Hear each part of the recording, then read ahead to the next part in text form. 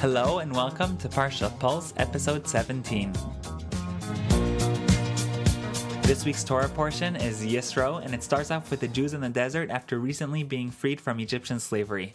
Moses' father-in-law, Yisro, hears about all the amazing miracles that God had performed, and he comes from Midian to join the Jewish camp, bringing Moses' wife and 2 sons. Once he gets there, Yisro gives some constructive criticism on how the Jewish judicial system was working, and Moses accepts his advice and implements it. The Parsha then tells us how the Jews had camped near Mount Sinai, where they were told by God that he had chosen them to be his kingdom of priests and holy nation. The people respond by proclaiming, "All that God has spoken, we shall do." The Torah then tells us how the entire nation assembled at the foot of Mount Sinai for the giving of the Torah and how Moses was summoned to ascend. God proclaims the 10 statements, which for some reason are known as the 10 Commandments, but actually contain a few more than 10 Commandments. And these 10 statements are fundamental to us Jews. For instance, the belief in one God, the prohibition of idolatry, the prohibition of murder, the mitzvah of honoring your parents, and other such central mitzvahs. After the giving of the Torah, the Parsha then concludes with 3 mitzvahs: not having images in our shuls, not using metal in the construction of the altar in the future temple, and not having stairs leading to the altar, rather having a ramp.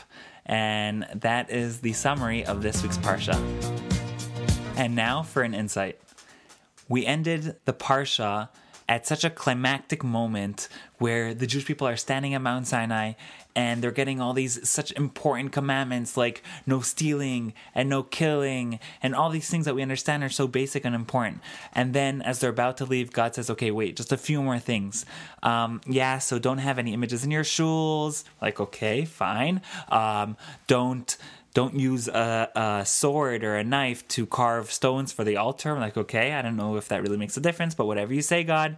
And then he adds, and make sure you have a ramp rather than stairs going up to the altar. Like, okay, can we leave now? Like, okay, you could have told us that later. Why were these 3 things so important as an anticlimactic moment almost after the giving of the 10 Commandments?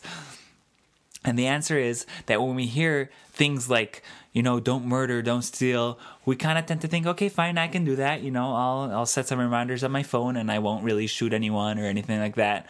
I won't bow down to any idols that I see when I'm touring Peru or India. But God wants us to understand that these aren't just a few things that we're supposed to remember to do. These are supposed to be things that'll change the way we look at the entire life, at the entire world, and change the way we do everything. So for instance, when we learn about how you're not supposed to murder, that's not supposed to limit us just in the fact that we shouldn't go around shooting people. We're supposed to develop a new sensitivity to the value of a human life, so much so that we're supposed to translate it into details, even so small as in when we're choosing how to create the stones for an altar. We're supposed to understand we're dealing with things that are holy, and using a sword, which terminates lives, is antithetical to that, so therefore we would prefer to choose other instruments.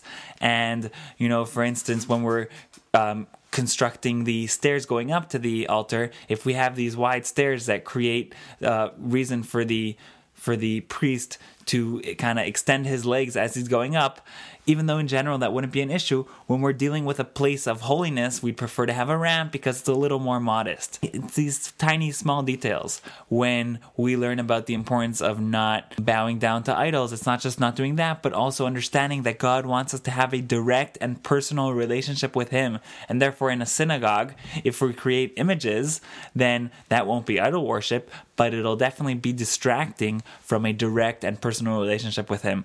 And the message God wanted to give us was, don't just think I just gave you a list of 10 things to do or not do.